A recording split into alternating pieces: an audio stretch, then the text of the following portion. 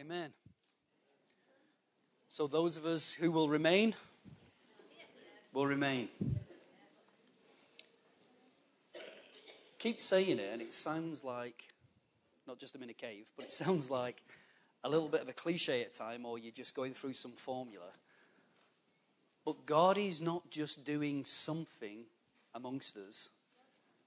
We're able to get to the place where we're able to quantify. That was quick. We're able to quantify what God is doing in our midst. Amen. And I said to you last time that I ministered, I have a tendency of picking up where I left off. Yes? And probably about 3 months ago, we started to look and we asked ourselves to the question, what do I need to add to my faith to stop me from becoming unfruitful and unproductive? And we spent a few sessions and we were going over that, and we don't need to go back into it today, but we're going to come from that reference point. And we turned around and said there were 4 things that we could define. Revelation. And an understanding that the Holy Ghost is stirring the hearts of men across his church. Well, thank you for your underwhelming response. God is stirring the hearts. Let's just hope it's yours that's being stirred in the first place. We need an understanding of both God and myself and why I act the way I act.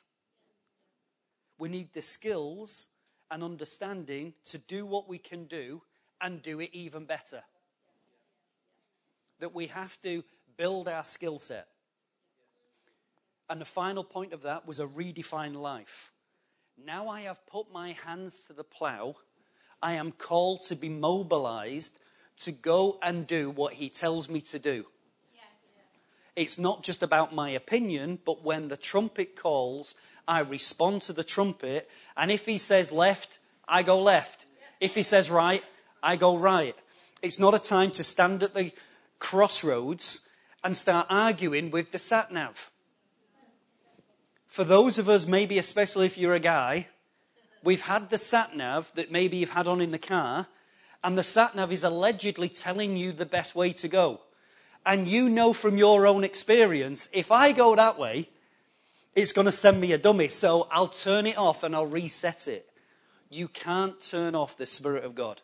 He's got our best interest at heart. And if he says turn left when you think it's better for you to turn right, he still knows what he's doing. Amen? There are journeys that we have to take at times that we don't necessarily want to take, but he knows it's for your benefit. And it's only in hindsight, looking back, we look at the treasures, the benefits, the skills, the whole experience that we've learned from that we wouldn't have got. The scripture declares, and I will reveal to you the treasures in darkness. There are treasures that we find in the dark that we don't always find in the light. But who wants to go and run into the dark? Not me. I am not volunteering for it, but at times when I go through an experience that I find his faithfulness, I find his heart, I find his love towards me, I find his word to be true, I find that he's for me and not against me. All those things I find when it seems that there's not... Do you remember those old Disney films like Song of the South, and it was like zippity-doo-dah? Zippity-doo-dah, zippity-day, and all of a sudden a bird appears on your shoulder and it starts to sing and whistle and all of creation's joining in. When you're having a great moment in God, it feels like all of creation's joining in. Does it not? But when things aren't going well, you feel like there is no response from anything. Everything seems dry, it seems barren, but you know what? God is still there. He is faithful, true, and unchangeable. What needs to come into alignment is me and not him. Amen? So we finished last month talking about one key thing. We said it's time to start talking to your mountain and stop talking about it. We can moan about our situation. We can look about how woe is me and the life's unfair. We can look at all of these situations, or we can start to take our position in covenant, take our position in the atonement, take our position as we find ourselves in the Word, and launch from that place. Oh, well, that went down well. We launched from that place. If you remember, we used the banner at the front here as an illustration. And we said the guy stood on the mountain looking at the other mountaintop. We have in our lives mountaintop prophecy. I am here and I'm going there. We don't see the journey in between. We don't see the valleys, the hardships, the going down, the climbing back up again, the how hard it is, the energy that I need to use, the bruised knees, the grazes, the blisters, the nails that are breaking off when I'm trying to clamber back up with everything that I've got. But I see mountaintop to mountaintop. But we don't want the journey in between. Guess what? You signed up for all of it. You've signed up for facing some fears. You've signed up for having a life that would change. And you had a life and you signed up for moving from one degree of glory to the next. There are no settlers. We have a pioneer mentality, whether you like it or not. Get your Davy Crockett hat back out of the cupboard. Put it on, because we're not settlers. We're going back into the wilderness and we're taking back that which is his. Amen. So I want to change tack with us this morning. Now, I'll be honest with you, this has been part and process of something that God has been speaking to myself in over 21 days. But I believe that as him saying it to me, he's also saying it to us as a house. So the first reference point and the first person I am ever asking this question is me. Is that all right? It's been part of my prayer, part of my cry as we've been pushing in. But hopefully this morning we can get some clarity on one issue that I believe is a major missing part to us as individuals and corporately as we come together. Is that all right? Now remember our key phrase. Do not bear with me. Build with me. Draw from the word where the word is speaking to you. Do not close your heart to the Holy Ghost. If it's not you, it's okay. It's not you. You ask yourself the question and you move on. Is that all right? But we start to sow into the house this morning. So let's get to the question. When was the last time you gave any thought or consideration to the fear of the Lord? When was the last time you gave any thought or consideration to the fear of the Lord? What it is, its benefit for us, the process of it, and what is the outcome? Fear, the dictionary definition says this. It's an unpleasant emotion caused by threat, danger, pain, or the fear of harm. So that is an unpleasant emotion caused by or the threat of danger, fear, pain, and of harm. Surely that cannot be our understanding of how God is with us. Surely we cannot have a picture in our head that when we come into the corporate body that we face an ogre God.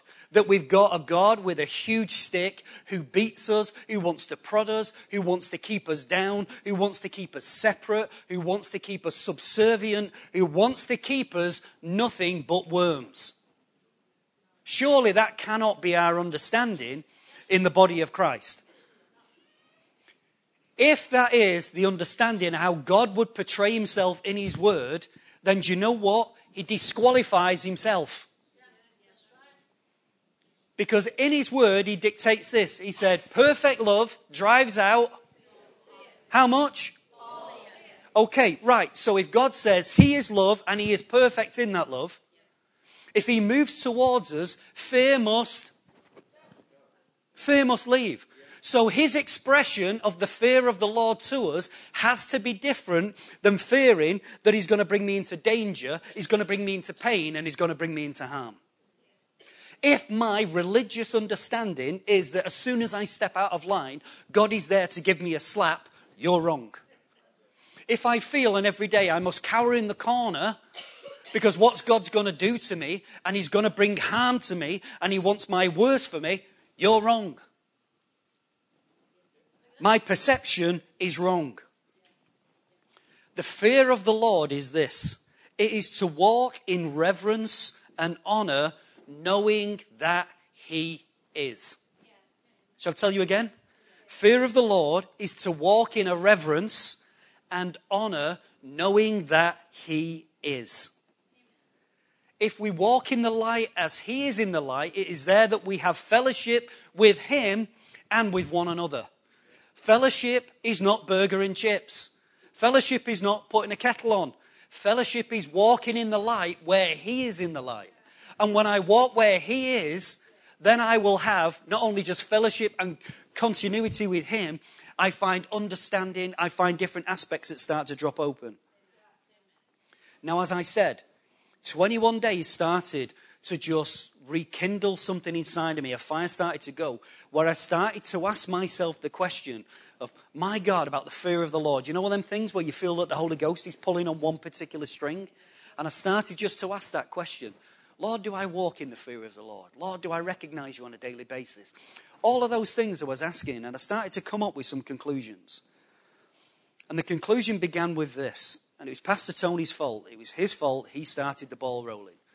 On 21 days, when we had an awesome encounter on that first Sunday night, there was a statement made that this would be the springboard into access into him, causing access into me. Access into him, returning access into me. Yes? And that was how we were setting everything in. But do you know what? If we're really honest, that's where many of us don't even get off the starting blocks. Access one way, access this way. I want to pick up, I want to put down. I want it all on my terms. I want to do it the way I want to do it. But my God, when I say access into you, I want all of heaven's best that I can draw on. But the bits of me that you want to touch, well, we'll maybe need to negotiate that again. We maybe need to go back to the drawing board. Now, poor old charismania gets a bit of a bad rap at times. You know, we blame everything on charismania, don't we? Well, we've got slightly flaky because of charismania, and we do this because of charismania. Charismania brought us an awful lot of good things. But one thing that it did do, and I believe has done, has left us with a residue in the body of Christ, is that we've all become buddies with God. God's me buddy. We sing songs, I am a friend of God. And is that right? Yes, it is. But do you know what happens when you're buddies with somebody? You become familiar. And in that familiar, you say things and do things that you wouldn't normally do. We come in and we go as we want. We have no protocol. We just decide that in any environment, it's all about how I want to do things. And we walk out high-fiving Jesus on the way out.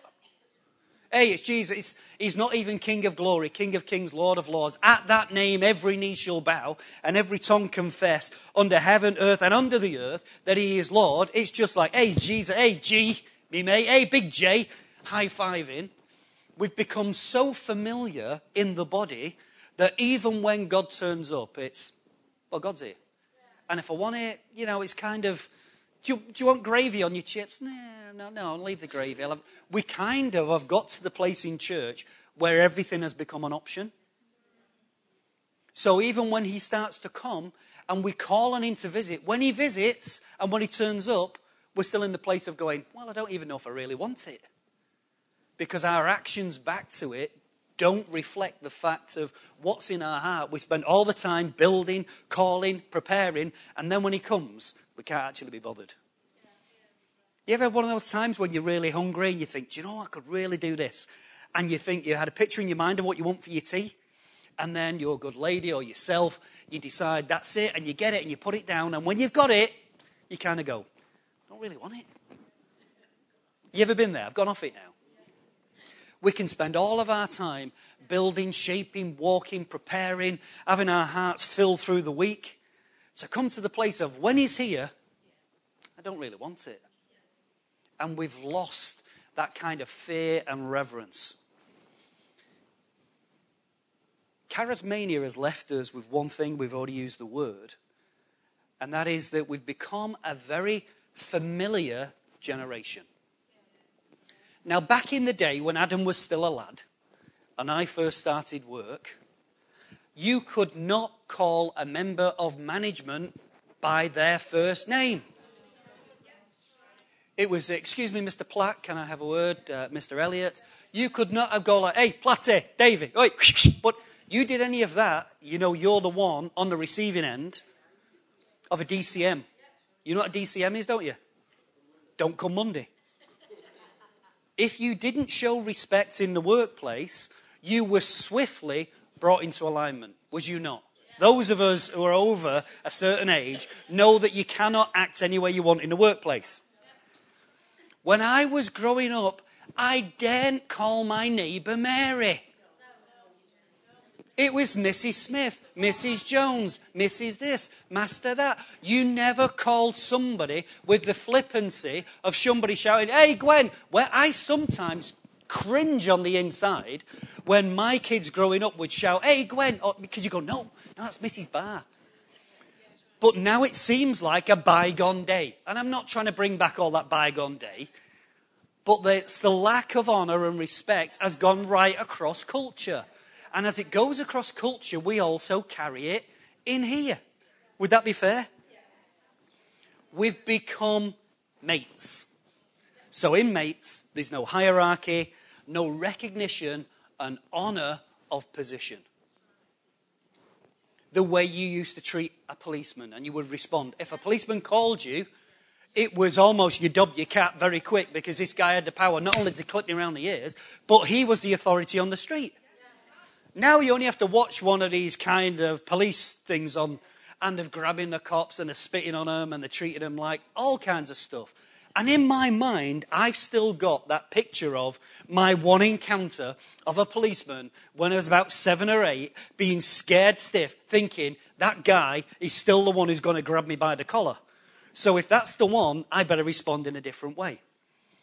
The way we spoke to a doctor, the way we spoke to a minister, the way we spoke to people in positions of authority, there was an honour for what they were. I might not like the person, but I still had to honour where they'd been. I honoured their rank. I honoured what they'd done to achieve what they achieved. But when I come into the house, I'm still high-fiving the big G. Hey, big G! Hey, high-fiving, he's in the presence.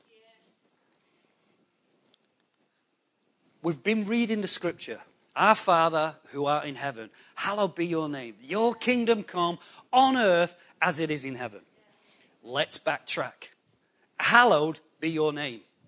What does hallowed mean?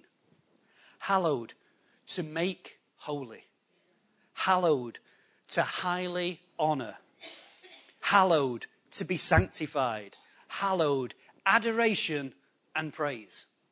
When I start to see God as he is, the Holy One, the one who's going to be all honoured, the one who's sanctified, the one who's worthy of all praise, all glory, and all adoration, and I think I can just run up and high-five him, something's amiss. And I wonder why at times God has a tendency to turn his back. Do you know that's his right?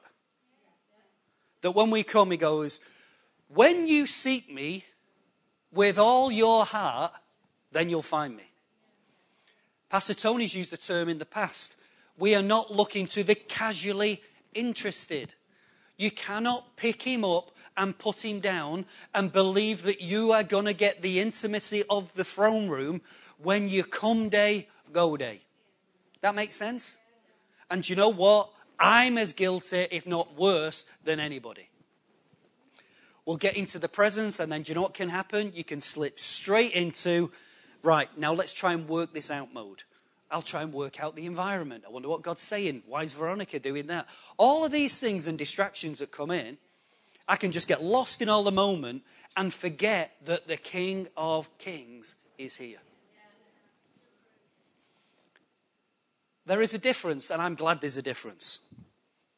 In the past, in the Old Covenant, man could approach God once a year, when the high priest would take upon himself the sins of the people and go and stand and walk into the Holy of Holies to offer sacrifice for a nation. Is that Bible? We don't need all the verses, do we? That's Bible, yes? This man would be in a process of not only just once a year being able to get into the presence, but he would be ceremonially clean. He would be anointed with oil. He would have brand new garments. He knew and he understood that he was walking on holy ground. And do you know what else he did? Do you know what wonderful thing they did? And it was, all you guys who'd like to be Morris dancers, The early priest was the first to have the bells on his clothes.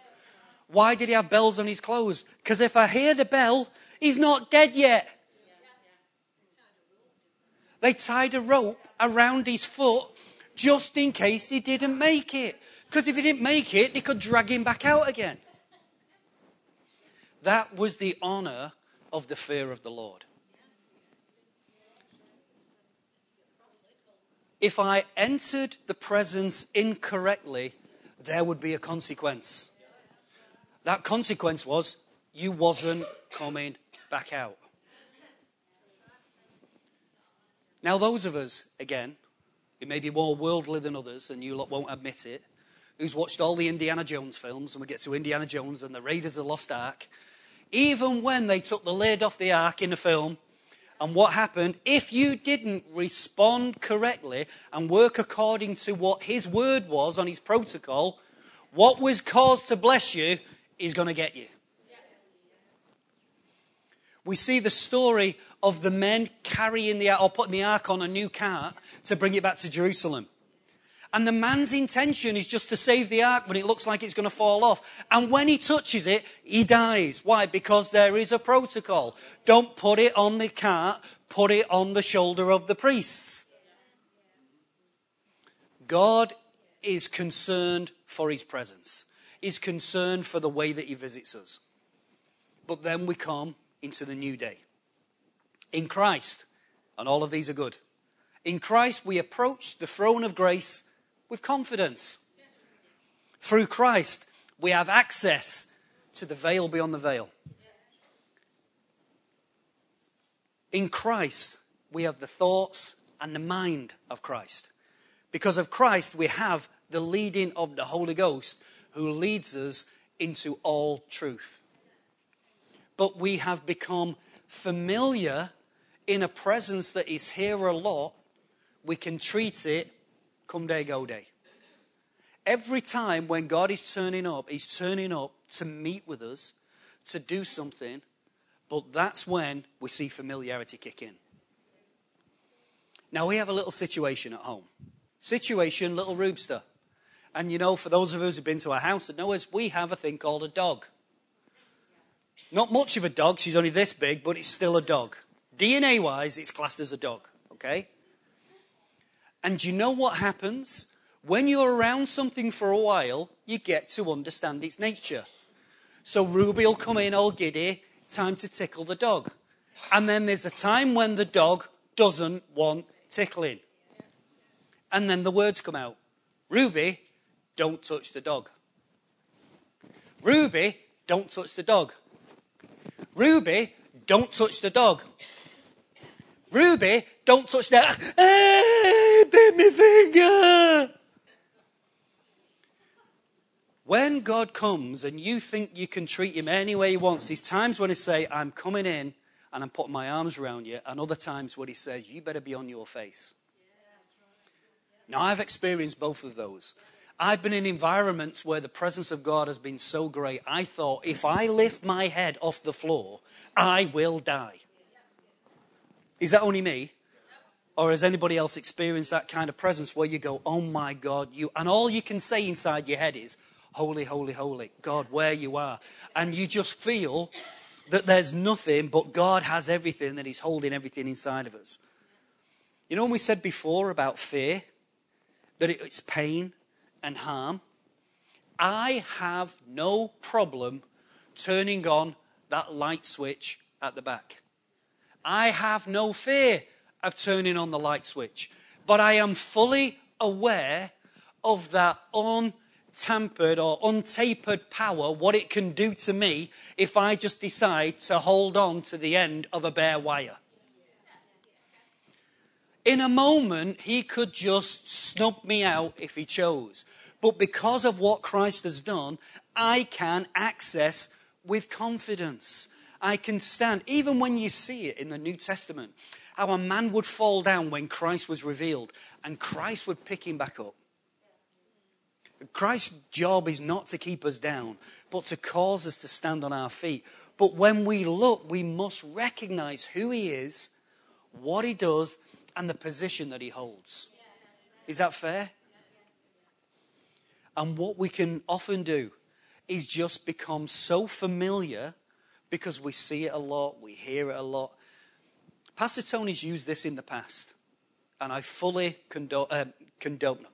fully endorse, that's the one, not condoning him today. I fully endorse the statements that he makes. Sometimes go somewhere else on a Sunday morning and see what you get. For those of you who've been to christenings, for those of you who've been to the odd Catholic wedding, for those of you who've been around, dragged out to a family do and you're just there, okay. We get so familiar with meat on the table, with worship that prepares a place for him, that the ability for you to be able to function, for you having the ability and the platform for you to be all that you can be in Christ, for you to carry the word, for you to bring a word of encouragement, for making room for the prophetic in the house, for making room for the declarations of the King. Go somewhere else and see if you can stand up and say something there. We become familiar. So what are the signs then that of becoming familiar? Would that help us? This is the bit, don't nod. These are the bits where you can speak to yourself, all right? You look backwards to what worked before. You become reliant on the mechanics of the process to get you over the line. Do you realize at times we're more religious than we think?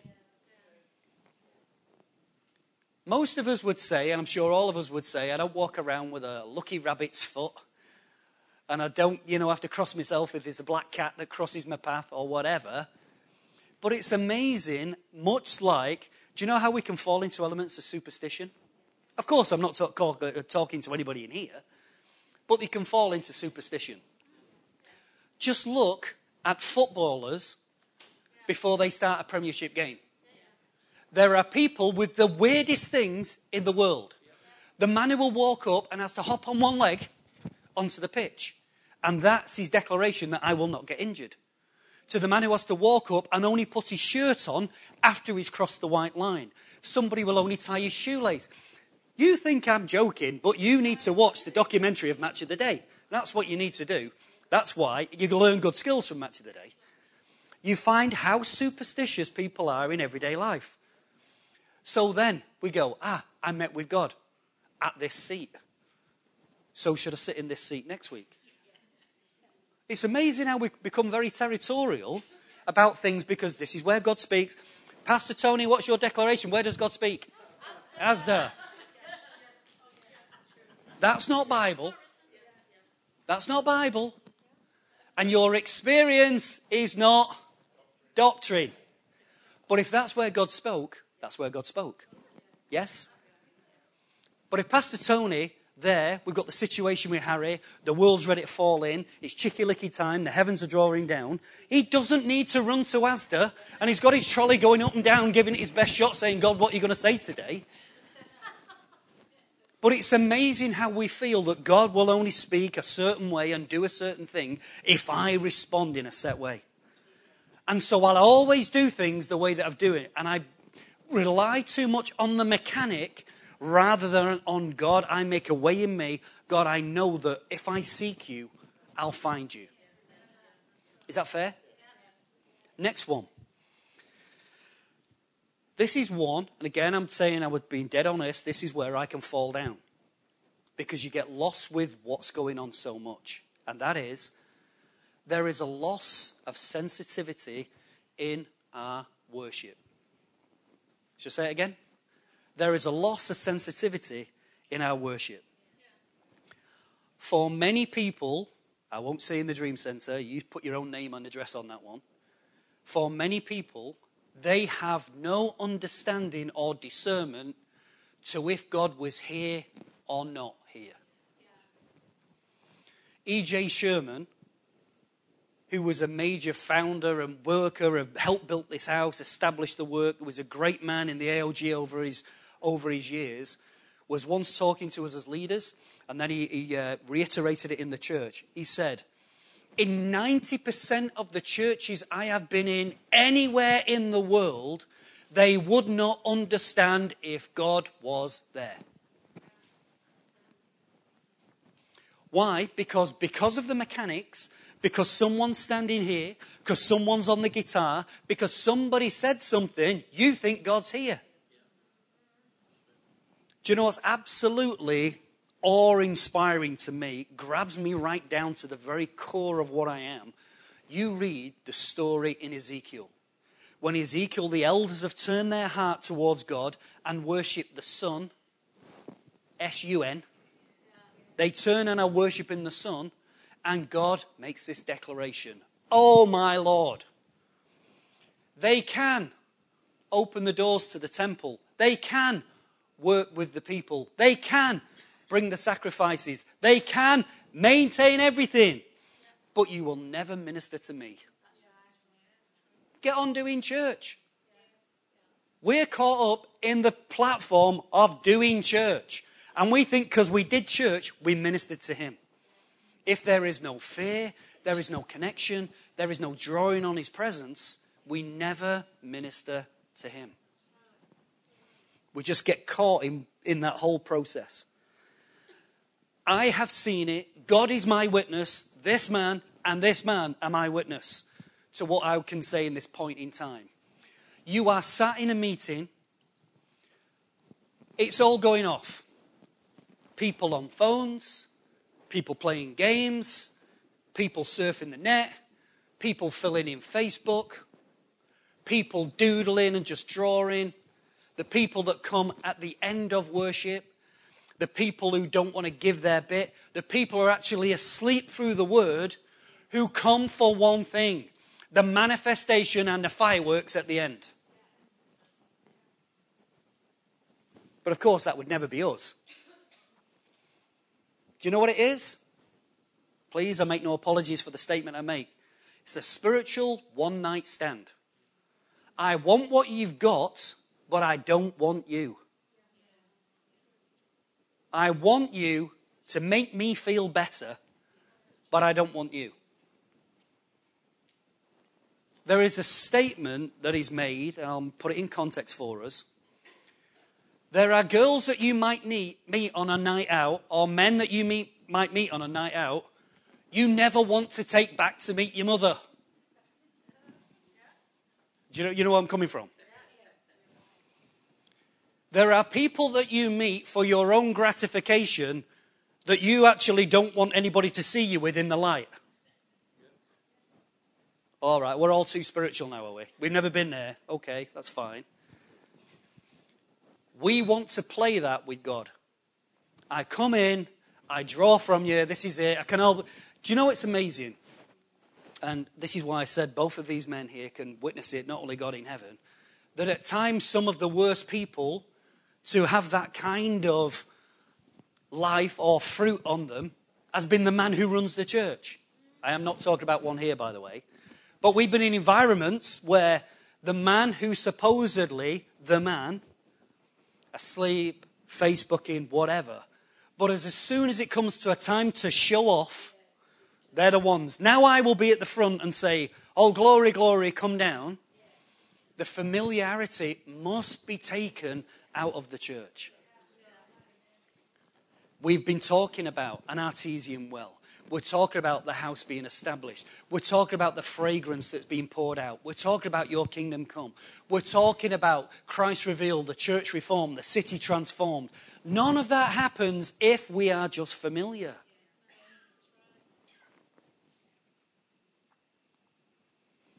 Another place of seeing, if we're familiar, is we hold little or no concern for God, his house, and his leaders. We show little or no concern. If there is a trumpet call calling you to position, will you respond? Well, thank you, the three of you. We know we only need one car then.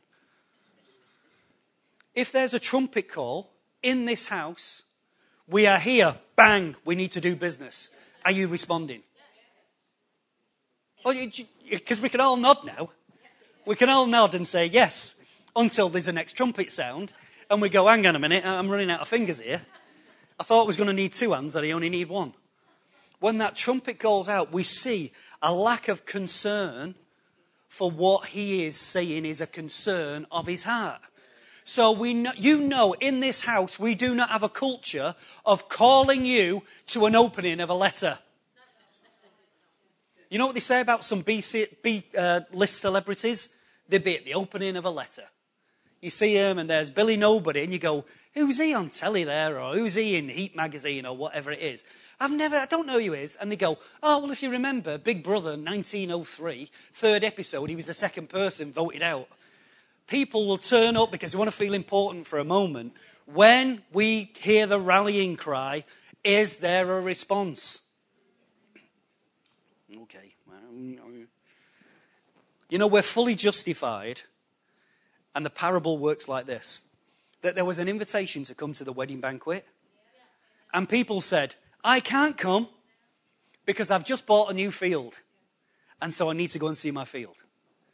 Somebody else says, I can't come because I've just bought some new oxen, I've just started a new business, and we're all giddy, and we've got to give it more hours than we thought. Somebody else said, I can't come because I've just got married, I'm in a new relationship, it's all the love chamber experience, and I need to be there. Are all of those responses valid? They're all valid, aren't they? I can be valid in any of those things. Sorry, work's busy. Sorry, I've got to go and look at something else. Sorry, I'm just doing this. They are all valid to you. But if he says, King of Kings, Delma, Wednesday, you saying you're in a new field doesn't cut it. Wednesday, be here. It's all right. Doesn't matter. We kind of push it to one side. Do you know what we do? We can hide our familiarity, lack of response to him, behind the one-size-fits-all coverall of grace. His grace is sufficient for me. And because his grace is sufficient for me, and because I know that I have access to him, and I can approach the throne of grace with confidence at any time, it doesn't have to be Wednesday, Delma, does it? Because God understands. Yes, he understands you're a dipstick. When he calls, will you respond? It's amazing. Please, and I use this in all reverence. I'm not trying to be flippant in any way. We want God to be like the faithful dog. Whistle, and he's here. But when he calls, hang on a minute. There's always a reason why I can't, why I won't, why I don't. Because we become familiar with his presence. There's always next week. Do you know what? There's not always next week. There's not always next week. There is that cry in my heart that I see the scripture with Jesus when he sat on the hillside crying over Jerusalem. And he's crying and he says, you have missed the day of your visitation. You have missed the day of your visitation. Let's just get flippant, put it in a different parallax, wrong word, put it in a different kind of setting. You heard the statement before, don't be at the station or don't be at the airport when your train comes in. We can often be in the wrong place when we should be meeting with him. It's amazing how many people say, I need a touch from God, but I can't come Sunday, I'm busy. I need a touch from God, I need healing. Well, we're going to be praying for people at the end for healing. Yeah, but I've got bingo at 3. You think I'm being flippant because you don't talk to you. You don't talk to you. All of these things is, I need a touch from God. I need to break through. I need something to change my life, but I'm never going to be found in the place with the attitude and the faith to meet it when it comes. I am sure there isn't one person in this room who has never, ever experienced this.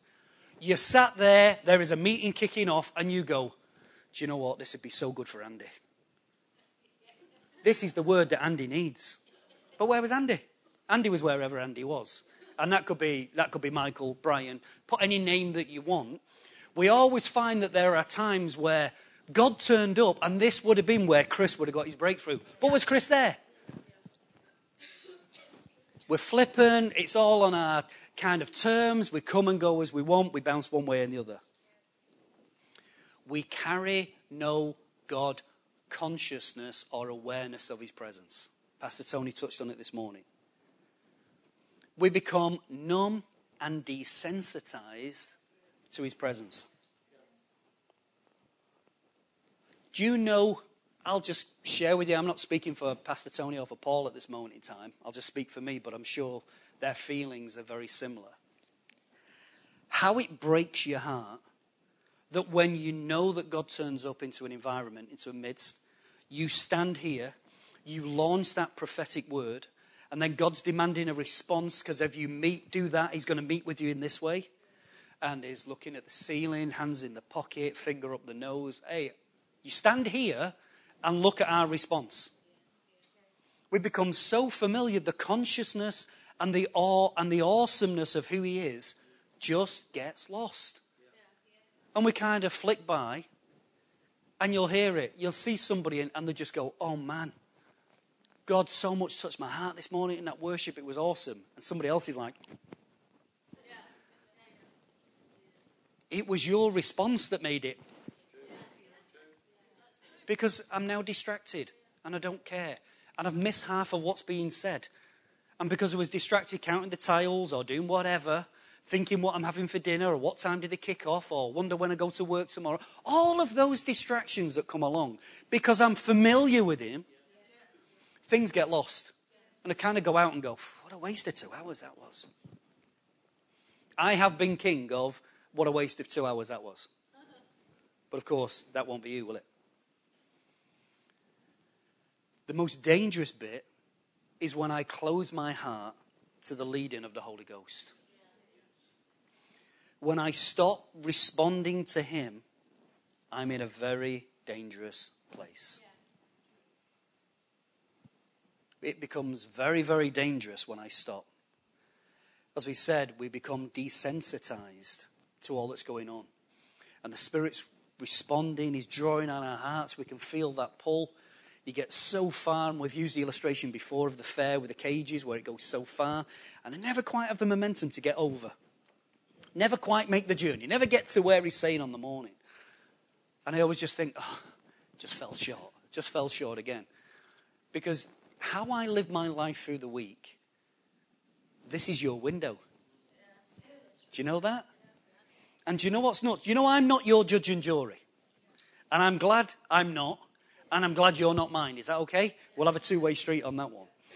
But when you stand here, you take that mic and you start to launch, in 30 seconds flat, you see where people have been all week. Put on your Sunday clothes. Put on your best face. Put on your lipstick. Do your hair. As soon as you need to respond in the Spirit, you can see wherever anybody's been. That's great, that, isn't it? But that's true of me as well. See, I think, this is where I kind of fool myself. I kind of think I've got it all together.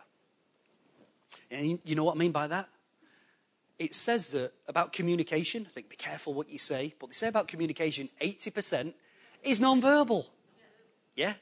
And I think it's all right. I'm a closed book. Nobody understands or thinks what's going on in the world of Mad Phil. If I'm inauthentic, Veronica will go, you should have seen your face. And I'm there going, poker face, there's nothing. And she's like that going, you should have seen it. You're going, you're an idiot. I wasn't saying you're an idiot, by the way, but that was Veronica's words. I feel like I've got it all together and you can't see what's really going on the inside. But as soon as we touch the area of the Spirit, bang, it's all revealed. Oh yeah, if we all want to sing songs, if we want to get caught in happy days, then we'll all just have a clap and we can all be lost in that moment. But then that word comes. Why don't we just engage our spirits? I'm sorry, we're hitting the lift-off button. Nothing seems to be happening. Houston, I think we have a problem. We're hitting the fire button and there's nothing there. Why? Because you cannot use Sunday morning as your fuel and life for everything. I'm just familiar. I'll just get here. I'll just tick the bit that I need. You know, it's amazing what Scripture's like. It gives us parallels. The wise and foolish virgins. We want to live with a lamp that's empty, believing that any time when I need it, because of the grace, I can run to the fountain, fill it up, and I'll be all right to get me over the line. You won't. You won't. So what are the benefits of the fear of the Lord? Surely there should be some benefits. Now, if remembered, it's not fear that will do me harm, that bring me into a place of pain or terror. Yes? This is what the fear of the Lord does for me. This is its benefits. And this is only a few. I could have had a very big long list, but it's only a few. In Psalm 111 and verse 10, speaking or reading from the Amplified, it says this. And we know this one. The reverent fear and worship of the Lord is the beginning of and of skill. What do you need to add to your faith? And we need the skills. The fear of the Lord is the beginning of wisdom and skill. That skill is the application of the wisdom. If you go to the next chapter down, it says the fear of the Lord is the beginning of wisdom and knowledge. So it's wisdom, knowledge, and skill. Proverbs 14:27. The fear of the Lord is a fountain of life. It turns a person from the snares of death. So he gives me wisdom. It'll give me understanding. It'll give me skill. And it is a fountain of life. All through that reverence and awe of who he is. It keeps me from death. Death in my relationships. Death in fear. Not just death of a physical nature, but where you fall into that death. Pastor Tony touched on something when he started to bring that song of the Lord. Guys, you need to grab this quicker. Because I'm telling you, because I'm talking to me. That when we get that song of the Lord, we're not filling time. When we get the song of the Lord, we're not just going, I forgot the words, so I'll sing something else. So when that whole thing with this morning, bring life to my body, soul, and spirit, that declaration is amen and amen again. My God, where I'm concerned, you're saying, my God, thank you again. You've come into our presence. You're meeting us. Lord God, I thank you. And you have declared that you are a fountain of life. And that there will be life to my body, life to my spirit, life to my soul. I lay hold in that realm again and I draw it down. Or you can wait to, what time do I need to put on the roast spuds because there's no coffee today? What time do we say is the rugby? What time is some... I can be lost in that moment because I'm familiar with the word. You know, it tells us when we read Samuel that there was a famine of the word in the land. We are not in a place of there being a famine. Do you know what? It's wonderful. Read that scripture. Brilliant, beautiful when you read it. There was a famine of the word. But who was continually in the presence? Samuel. And the Lord revealed himself to Samuel through his word. So there was no famine where Samuel was concerned. So when he positioned himself, even when it was barren around him, even when you're in a stinking meeting, when I set myself up, I will still draw from the fountain of life. But if I'm familiar and I write it off by going, the worship's rubbish today, it might be rubbish. But you know why it's rubbish? Because you're rubbish. And I say that nicely, you know what I mean by that. If I'm not drawing and bringing my best, they can work all day. That can be steam powered. Nothing's changing. We've got to get to the place where spirit meets spirit and we draw him in corporately together. Yes? Here's another great one. Psalm 25:14. The Lord confides in those who fear him. And he makes his covenant known to them. The Lord confides in those who fear him. And he makes his covenant known. So when we fear him, when we have that reverence, when we're drawing on his presence, when we're not flippant when he turns up, when I'm responding to the Holy Ghost, when I'm saying yes to him, he turns around and says, Veronica, this is what my covenant says for you. I turned around and said, there's healing in my atonement. I said that was broken, I make it whole. I bring life where there was no life. I bring breath where there was no breath. Part of the dawn of heaven, that dew of heaven still comes towards you. When I fear him, that word comes down. It says, I give you the power to draw from me the fountain of life. But if I'm flippant, come day, go day. Well, I felt a bit better. when I went back and then it was playing up the day after. Do you want the next one? I believe is great. Love it. Psalm 34, verse 9. Fear the Lord, you his holy people, for those who fear him lack nothing. Oh, you miserable bunch. Those who fear him lack nothing. Why? Because he gives me wisdom, understanding, and the skill to get everything that I need. He attaches me to the fountain of life, and he turns around and he says that fountain of life will push away death.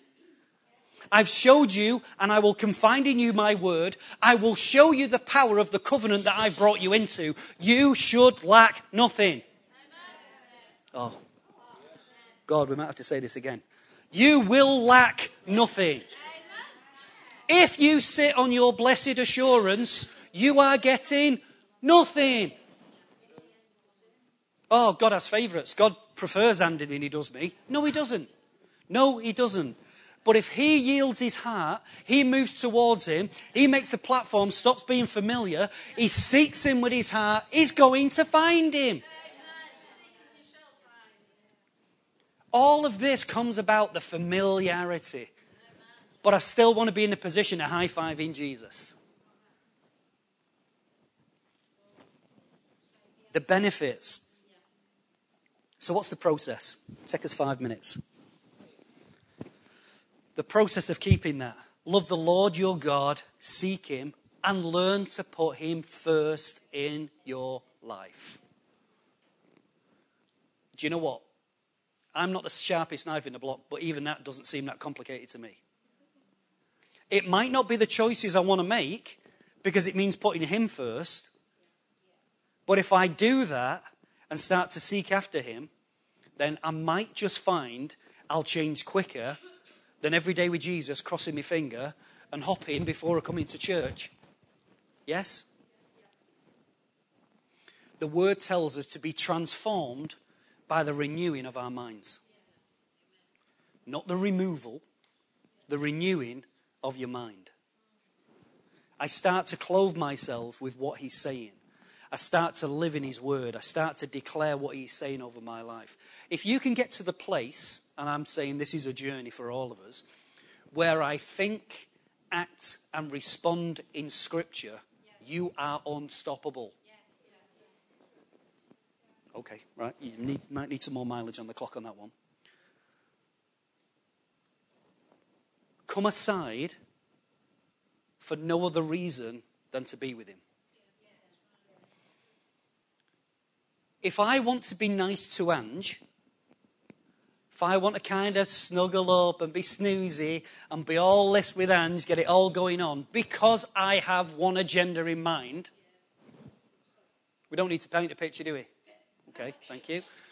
Because I've got one agenda in mind, do you realise she's smart enough to understand and see through it and saying, you and the dog are on the couch. If there is no coming aside, there is no kingdom come. We wonder why we can have weak, insipid lives, but yet struggle to walk with him. If I don't give him room, if his word is not transforming me, if I'm not holding him in prayer, if his Holy Ghost is not training me, teaching me and building the Christ, I wonder why every time I come, it's on my terms. Surely there can be the time of just saying, you know what, we'll just hold hands and walk down the street. Okay, maybe you're not as romantic then. Learn to quickly respond to his presence always. For if I learn to respond to his presence, it will keep me safe and it will be the wellspring of life. When you can walk into an environment and as soon as you walk into the environment, the Holy Ghost says, no, get out. Guess what? All of us, I am sure, the teaching and the training of the Holy Ghost, you've walked into an environment and you've thought, yeah, echoes have come up, haven't they? And that radar's gone up. Maybe it's not even you. It's the person you're with and you've gone, radar, get out. And somebody says, we need to get out of here. And you're going, well, I'm just having a bit of a look around. Out. You learn to respond quickly to the Spirit. So when he says come, we come. When he says go, we go. I'm not being too deep for you this morning, Emma. Just checking. We must learn to become vulnerable in his presence. Men and women. I feel he's doing something. Maybe I'm choking a little bit on the inside. Maybe I'm pushing back that tear because I better do something, better disappear. Whatever it is, if he's doing something and he's changing you, go with it. I know it's easier for the girls to say that than it is for the fellas. Because again, I'm speaking from experience on this side. And you know, we're like Jericho, tightly shut up, nothing's getting in. When he's moving on that inside, the term was used this morning. It was amazing because I just wrote it down, one word here. The term was used this morning about circumcision again. Do you realize you are never, ever so vulnerable as when you cut off the flesh? Read the story of the men who were going to cross over to go into the promised land. Not being circumcised in the wilderness. They come to be circumcised. Every man is circumcised. Do you know that's the perfect time for the enemy to turn up? Because we're not fighting. We're having a moment. You better leave me for a few days. The nation was totally reliant on God to do what he said he would do. When God says, Chris, I'm dealing with this, I have to trust that he is not going to kill me in the process. Be willing to go with it. Take captive every thought that sets itself up against the knowledge of Jesus Christ. It's all kicking off here. The Holy Ghost is turning up. And then I'm judging jury. Like, look at that dipstick. I think he's doing there. Can we all stand up and raise our hands? You're having a laugh. If I want to put my hands up, I'll put my hands up. And do you know when I start? Because again, I'm only talking about me. I'm not talking about anything that you would ever think about. When I want to fight against it because I think I know best. Okay. We used this term a few weeks ago in our authentic group. God gave us a prophetic word. And that word was showing us the strings of a tapestry. And in the end, all we see is these bits of threads that come around. Not seeing, they're all different colours. And it's only when it's turned over, you see what the true picture was. And God is working in lives and he's joining us together. And there's connections where there's connections being made in the house, outside of the house, international links, whatever. And it just looks like pieces of string. And then he's going to turn it over. And when he turns it over, you better be there to see it. You better be there to see it, I'm telling you. And this we spend 2 minutes on and we're done. Here's the how. In Psalm 34, verse 11, it says, come, my children, listen to me, and I will teach you the fear of the Lord. This is God speaking himself to a nation. Come, my children, listen to me, and I will teach you the fear of the Lord. The onus of the fear of the Lord first started with him. He said, right, because of sin, because of separation, because you're not used to my presence, and you don't know how to handle it, it's all right, guys, I'm going to, pardon the pun, idiot's guide to the fear of the Lord. The dummy's guide. There you go. Thanks, Kath. The dummy's guide to the fear of the Lord. Only go. See, if I turn around and said, Andy, you're a dummy, he might get slightly offended by it. Yeah? Go into Waterstones and see rack after rack after rack. Cooking for dummies. Relationships for dummies. Crossing the road for dummies. Picking your nose for dummies. Whatever subject you've got, you're always ignorant about until you start doing it. So God says, the onus is with me. I will start to take you from the clumsy giraffe just being born, can't walk bit. You know that kind, you know what I'm talking about? The animal when it's first born and it can't find its feet and it's having the Bambi moment. I'll help you through that so that you can stand. Is that all right? Deuteronomy 31:12 says this, assemble the people, men, women and children, and the foreigners residing in your land, so that they can listen and learn the fear of the Lord, your God, and follow carefully all of my words. So I will teach you, but a people are then kept in the fear of the Lord as they come under the word. Men, women, children, foreigners, whoever you are, bring it in, and as the word is declared, if I take it into my heart, it will help to establish the fear of God in my life. It's not about superstition. It's not about what do I need to do. It's not about having a bit of holy water at the back or cross yourself 3 times. It's not about that. It's as I find myself in his word, as I find myself giving him honor, reverence, praise, I learn to worship. I learn to come aside just for being with him. I will walk in the fear of the Lord without thinking, I need the fear of the Lord. It's already there. I just add to it. And finally, the conclusion is this. Ecclesiastes 12, verse 13. Brilliant verse. Again from the Amplified. Are you ready? All has been heard. The end of the matter is fear God. Revere and worship him, knowing that he is, and keep his commandments, for this is the whole of man, the full original purpose of his creation, the object of God's providence, the root of his character, the foundation of all happiness, the adjustments in all inharmonious circumstances, and the condition under the sun. The whole duty of every man is to fear the Lord. If I learn to acknowledge him in all of my ways, I will walk, establish, build, and grow the fear of the Lord. He will be my fountain of life. He will be my confidant. He will push away death. And there will be no lack. Let's stand to our feet. Church, we must address as a matter of urgency in your own prayers. Maybe God has spoken to you in 21 days as it is. Deal with familiarity. Oh, we could go, if we want to get smart, we could go down the lines of a familiar spirit and this and that. Familiarity will always take us out. I learn to address him. New to me are your thoughts every morning, O Lord. Great is your faithfulness. He meets me new every morning. I meet him and he meets me. Because he's not familiar with me, I should never be familiar with him. In church, hear the text that I'm using, the context. Get your feet off God's coffee table. Get your feet off his furniture. This is God's house. And in this house, as Pastor Tony covered for many months and took us right down in depth, there are table manners.